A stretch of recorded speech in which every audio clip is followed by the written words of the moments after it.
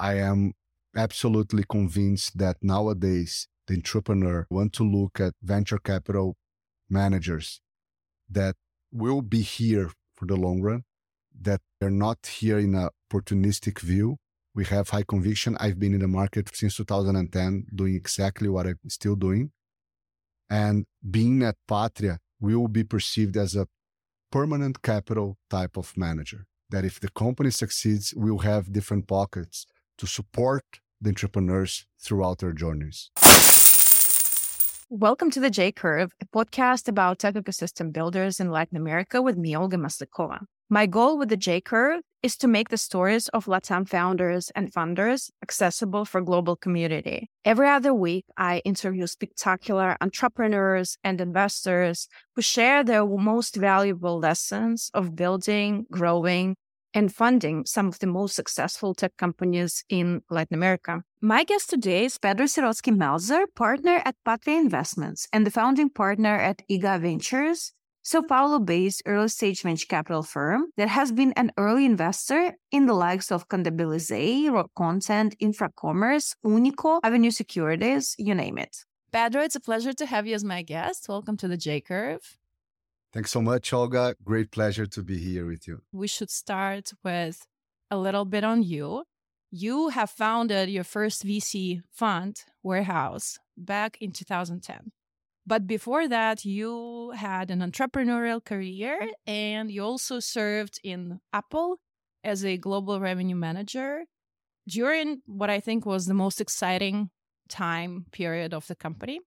So talk to me a little bit about this path of yours and whys beyond making those career decisions, and how did that lead to you running one of the most successful early stage funds in Brazil? Well, first of all, I'm from the south of Brazil, and I always had this entrepreneurial spirit in me. Even during college, I used to split my time between studies and entrepreneurial activity in the retail side in different shopping malls of Brazil. So I started companies from vitamin shop chain to coffee shop chain. And those experiences were extremely important because at that time, there was no VC funding. So to really grow your business, you had invest in the first unit, and then the cash generation from that unit, you would open the next one. When you have hot VC industry, many times the entrepreneurs, they forget about this very basic formula. Yeah, why did you decide to start with retail? So my first professional experience as an intern in one of the largest shopping mall chains in Brazil, I could see that there were many gaps in the mix of the shopping malls. So vitamin shop was one in the south of Brazil. So I thought it would make a lot of sense bringing these healthy products to the community, back in 1908. And also coffee shop. Coffee shop, is something that we can be facing a huge economic crisis, but people will still drink coffee. Those kind of things are less impacted by economic cycles. I ended up doing very well. I took that business for a few years. I grew the business. I had experience to manage almost 100 people. I ended up, making some money out of this exit. So I decided to go to US to have my MBA. I ended up being admitted at Kellogg. And then I had the opportunity to join Apple. How did it feel building this actual physical, operational business, getting your MBA, and then having an opportunity to become the part of the most exciting company in Silicon Valley? So first of all, I think it's extremely important in different phases of your life, try to stay away from the flow a little bit and think about what you actually want for your life. When I was in Kellogg, I would say that 90% of the students trying to get into investment banking or consulting firms.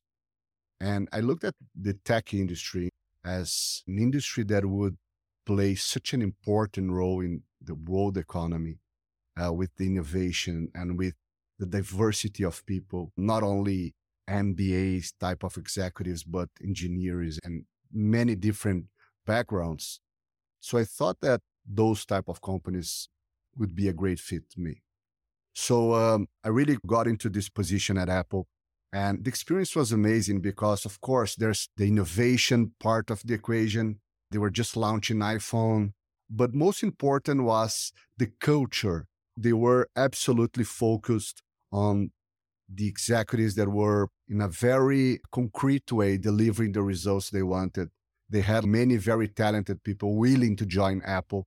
So they had zero problem in firing people that were not performing.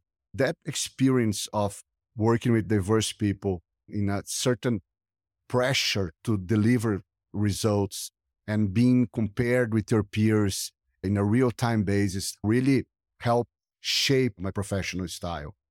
But, Olga, one of the questions that I try to make myself constantly was, okay, if whatever I intend to pursue in life, if all of those things end up being very successful, where I would like the impact to be. My answer to those questions were, I want to really impact my region. I want to impact Brazil. I want to impact Latin America. And of course, if eventually my work end up impacting other parts of the world, amazing. But I wanted to start in the region I was born. So living in Palo Alto and working in Cupertino, I got to understand the venture capital asset class and how it's extremely important for a large country. When I analyzed Brazil through the venture capital eyes, I said, given the scale of Brazil and the level of inefficiencies we see in Brazil, we need this asset class. We need these innovations. We need these entrepreneurs. We need this ecosystem really playing an important role in Brazil's economy and Latin America economy in general. I decided to fly back to Brazil. I quit Apple to really start my first venture capital initiative, which is Warehouse. Before we move to Warehouse, I have a question. You were in Apple during the period of time when the company innovated the most. Competitive environment, everybody wants to work there. They release breakthrough products. What do you think made you so good in terms of surviving in this highly competitive environment? I think it's a combination of different factors. I put tremendous amount of energy in whatever I do.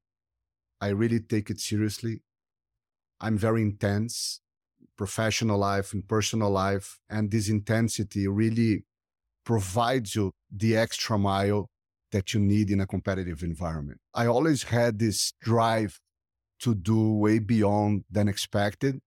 I always had this sense of trying and exercise my capability of reading the context and really trying to understand the agenda of different people, trying to understand the pain of different people, trying to understand what makes the difference in different opinions, in different views.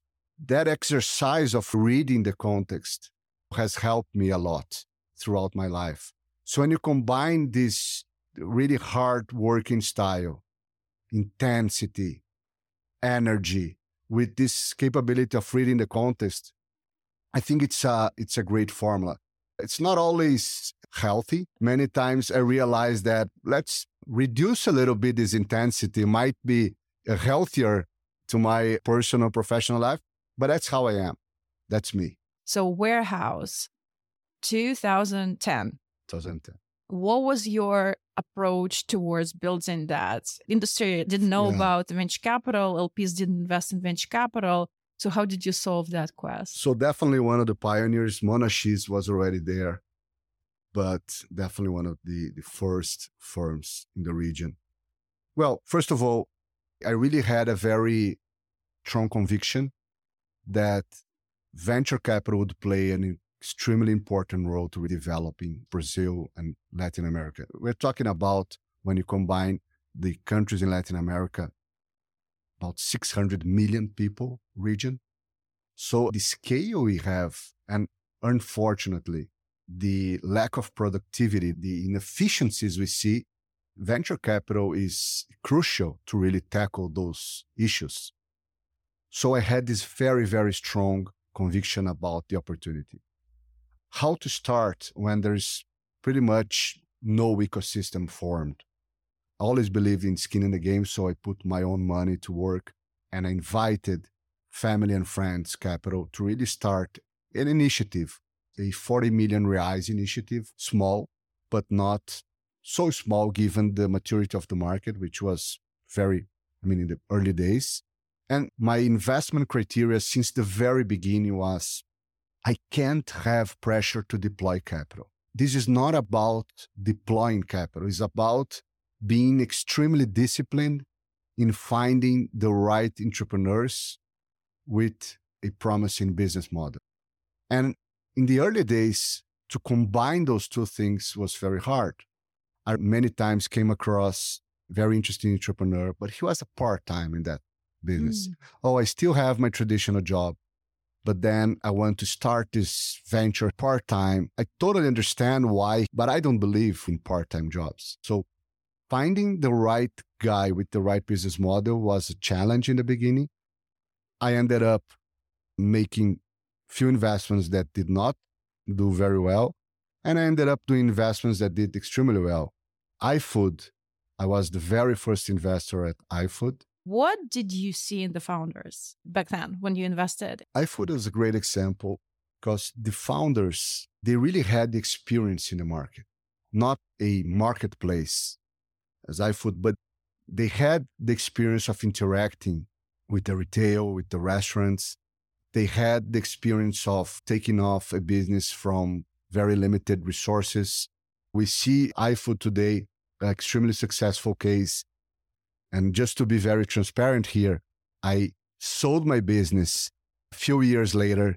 It was an amazing return to our firm, but I didn't capture the huge valuation, the huge appreciation that the company had.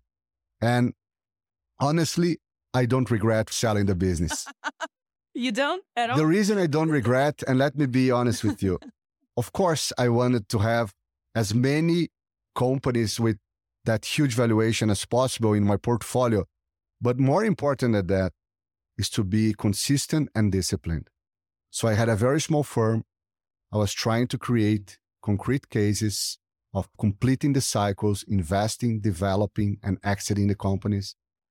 The moment I had a chance to return the capital to my investors, in my perspective, that was the right thing to do. You know, I agree because it's easy to look backward when you already know how big this thing could be and say, I shouldn't have sold. But you were building the market. You were building track records, and the venture capital business is the business of outliers, and Brazil is a highly unstable market, constant crisis. Yeah. So what decision do you make when you have an opportunity to return multiple X? But when you were just thinking about the potential, have you ever imagined how big that thing could be? No. No.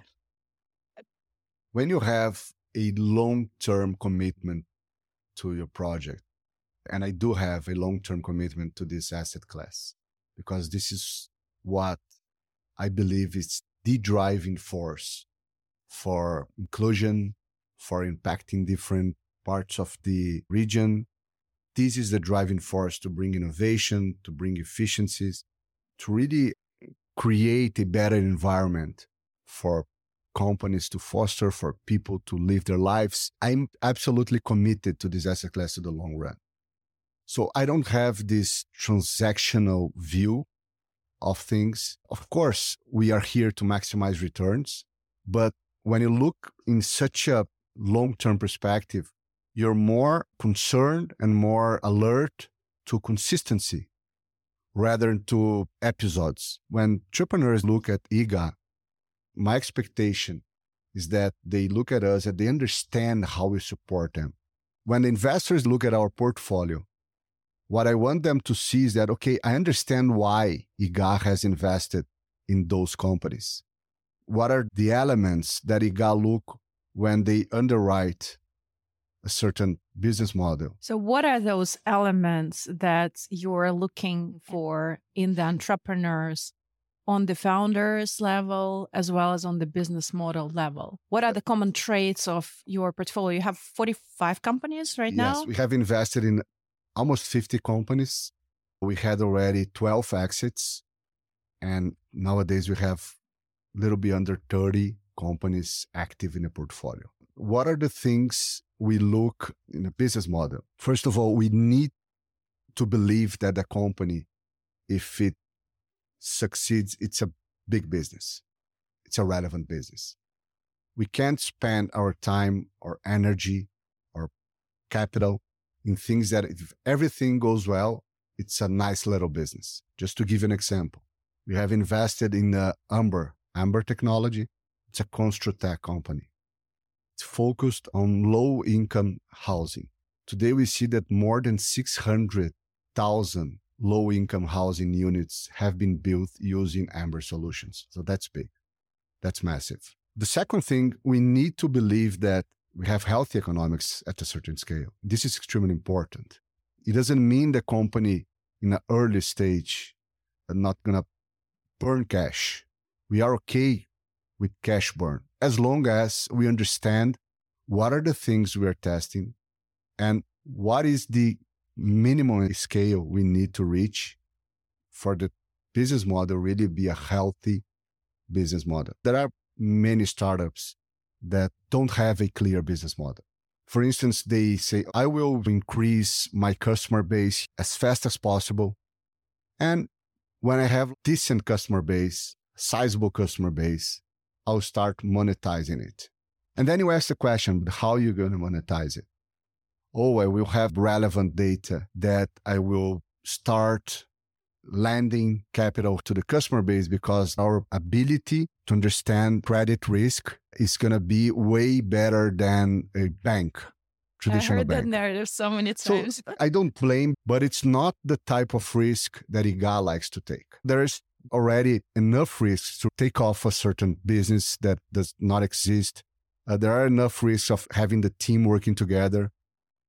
There are enough risks to really being relevant. But if you want to have an incremental risk of trying to find out the business model once you reach a certain customer base, I think it's too much risk for us.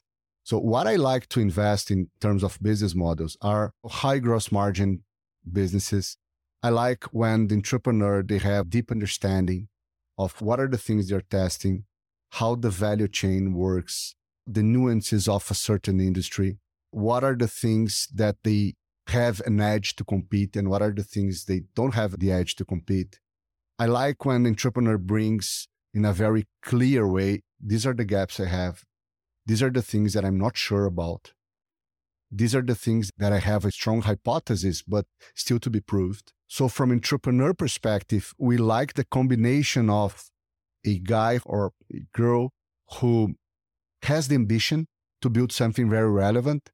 And when you combine that ambition with a very deep knowledge of the market, with attracting very smart people in the early days of the company, being able to really sell the idea to very smart people in the early days of the company, this tells a lot to us the chances of that business to succeed. We try to have this down-to-earth entrepreneur, execution-driven entrepreneur, focused and committed to building a real-life business, talking about economics, talking about the risks, who really wants support from investors. They don't want only the capital. They want, okay, I want your support. There are certain aspects of my business that I will need help. This type of conversation, there's a huge connection to what we believe, to what we like. When you look back at this experience, cumulative experience, what did you learn from your failures and what did you learn from your successes in terms of investments and how that cumulative learning impacts how you operate today? That's a great question. I remember investing in a company, which I don't need to disclose the name here. It was a great idea. And we knew from the very beginning that the three founders, they had zero experience in the business. And the business was quite complex, very tough competitive landscape. But we knew that if they really delivered what they were planning to deliver, we could build a very big business.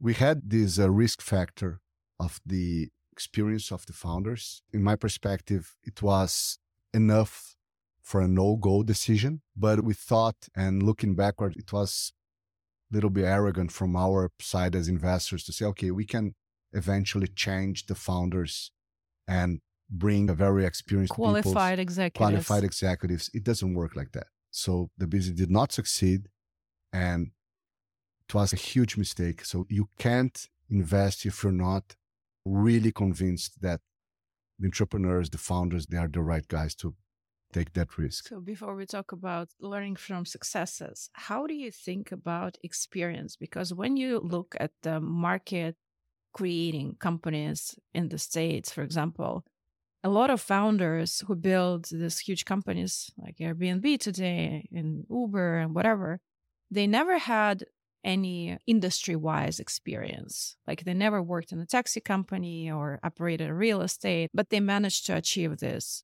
incredible results. And we can talk about how successful Uber is on the unit economic basis, but as a market creating business, it's a huge success. So how do you think about experience in the context of your portfolio? It's a good question again, Olga. I don't think that the founders, they need to master the industry, but they need to master certain aspects of the business they're entering. And they need to acknowledge that they don't have the industry expertise in the case you just described, and they need to bring people that master the specific of that industry. So I really respect the founders that fill the gap early in time. It's an investor's mistake knowing from the beginning that there is no plan to really fill a certain gap and insisting and really investing in a company. So it was my mistake in that situation, not the founder's mistake. I think it's an excellent learning and an excellent piece of advice as well. And when you think about successes, I think what I see in common in most of the companies that ended up being amazing stories, like Infracommerce, like Unico, like Avenue, like CRM Bonus, like iFood, like Amber, like Logcomics, like Contabilize, all of those companies that we have backed, and they ended up being multi-billion companies. They had a very strong culture driven by the founders since the very beginning. They are tough founders. They really want to see if you are adding value to their businesses or not. They want to understand if you have the right agenda. So they are tough, but they are absolutely committed to whatever it takes for the business to succeed. And many times it means stepping down from CEO. Many times it means, well, I'm not the right guy for this position anymore. I was the right guy up to now, but I'm not the right guy anymore. It's a founder that they go to board meetings and they absolutely open the kimono, and they understand that they don't need to keep selling their companies in board meetings anymore. They understand that that meeting serves to really touch on the issues that the company has. And this type of very pragmatic discussions and that they bring to these board meetings make the difference for their companies to succeed. And I have a very clear examples of that. If you think of CRM Bonus, it's a recent company in our portfolio, less than 2 years. Can you describe a little bit what they do for the context? They are a gift back company. They provide not only this gift back to the retail consumers, but also they bring intelligence to the retail to make better decisions in terms of pricing, in terms of product definition, in terms of offering as a whole. This guy, he has a very strong drive of really being a hard worker. He's very pushy with his ideas, but I think that's his role to be pushy. But when the board members, they bring their different opinions, he stops, he listens to the ideas, and he's totally okay of changing his mind. So this type of relationship, it's very healthy to a company that wants to go big. If you think of Roberto Lee from Avenue, the platform for banking and investments for Brazilians in the US to have access to US products. He had to live with regulatory risks in the beginning. He couldn't invest in marketing. It's a business of credibility. He had so many question marks in his business since the very beginning, but he was able to combine a very strong conviction of what he was about to deliver to the Brazilian community with a very humble approach of saying, I need help. I need very senior people early in time. He reached out to investors and say, we need to attract very senior people. Alone, I'm not going to be able to deliver that. So he was always very clear about his challenges and gaps and bringing the investors on board of those complex decisions. So he ended up building an amazing business, and we couldn't have a better validation when Itaú came and acquired the company. So these are two of amazing examples we have in the portfolio and many others. So it looks like the ultimate trait is this ability to leverage the investors and leverage the board members that startup founders have in a very efficient way. And very few do it well. Majority of people don't really know how to interact with the board members, how to interact with investors. So when you think about the board for an early stage startup, what's the definition of high-performing board, and how do you as a startup founder create a high-performing board? I think, first of all, the board members, they have to position themselves with more empathy to the founders' challenges. Many times, board members, they position themselves, okay, you took my money, now you serve me, you owe me a report. That kind of dynamics is very unhealthy. I mean, it's not sustainable. And I think you need to have the empathy to really understand what's going through that founder's mind. What are the things, the challenge that he's facing to really manage the business? So the board needs to be a support, not a problem to the founder. The second thing, board members, because they've been sitting in different boards, they believe that they can be almost a professor in the board. So they lecture in the board. And that kind of behavior really annoys the entrepreneur and also other board members. What I believe is a successful board composition is when whatever problem happens in this company, if you bring the problems to the board meeting, the problem is not anymore only yours. The problem belongs to us. We're partners. So we've invested in a company. You don't need to keep selling the company anymore. We have to be a good resource to solve the issues that a company has. We have to have a very disciplined behavior. The board is not a place that everyone needs to talk all the time. We need to understand what is the topic that we need to address now. Who is the board member that can better help the entrepreneur solve that specific topic? Now we have an issue that no one has the ability to help. Let's try to figure out how we're going to solve this problem. And also, the discussions can't be all the time in a pressured way. They have to come in a more easygoing way. Let's talk. Let's face the challenges here. Let's discuss the possibilities. Let's acknowledge that we made wrong decisions. These very mature conversations really help the entrepreneur work in peace. Who are one or two great board members that you served on boards with here in Brazil? There's one guy that I highly admire in board meetings because he's very direct, precise, very honest. Alex Shapiro. I love Alex in board meetings. He's very respectful. He's very clear. He's very supportive. He spends time with the entrepreneur after board meetings. So yes, for sure. And I also, my partner, Thiago Maluffi, I think he really plays an important role in board meetings because, first of all, he prepares himself tremendously for board meetings. So he really reads every single page of the material that most of the board members don't read the material. So he's really prepared. And when the meeting ends, he approaches the entrepreneur and spends some time with the entrepreneur really saying, okay, are you okay? What we have just decided works for you. Are you comfortable? Is there anything I can help with other board members. So this kind of attitude I highly admire. You mentioned alignment.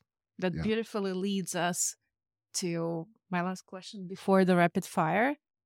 Igah has been independent for all of its history. All of your funds were independent. And then in 2022, you made the decision to merge with Patria, to sell the business to Patria. How do you reconcile the venture capital culture and decision-making process with those of private equity? Sure. So let me start really sharing with you my view on Patria at first place. So Patria, it's a first-class investor. Okay, Patria has been in the market for 35 years, $27 billion under management, partner with Blackstone for many years, developed an investment culture and investment process that turned out to be extremely successful, has the long-term relationship with their investors and huge share of institutional investors' pocket in Latin America.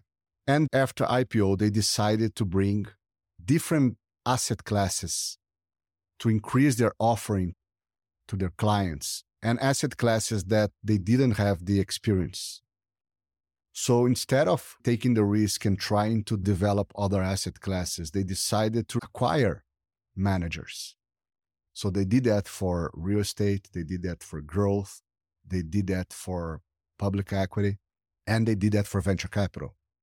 So first thing that even though it's a different animal, private equity and venture capital, the investment approach, the investment discipline, the way I build my team, the way I track the performance of the business I invest, the way I report to my LPs, the way I make investment decisions, even the memo we write, they looked at those processes and they said, okay, I understand you take different risks, you use different assumptions to make your decisions, but I see a lot in common with our process, this whole approach. A lot of these things really connect what Patria believes is the right approach. Patria was the main partners of Patria. They were, I think, smart enough to leave the investment decision autonomy with us. So they are part of the investment committee, but they don't want to make the decisions in the investment committee. And that autonomy really provides us to preserve the venture capital approach. Now, they have almost 50 companies in their portfolio, very large companies, in most of the sectors that Igah invests: healthcare, education, consumer, digital businesses, cybersecurity. So when you combine the companies in the different portfolios, when you have the aggregated portfolio under Patria, you have so much to extract from one company to the other.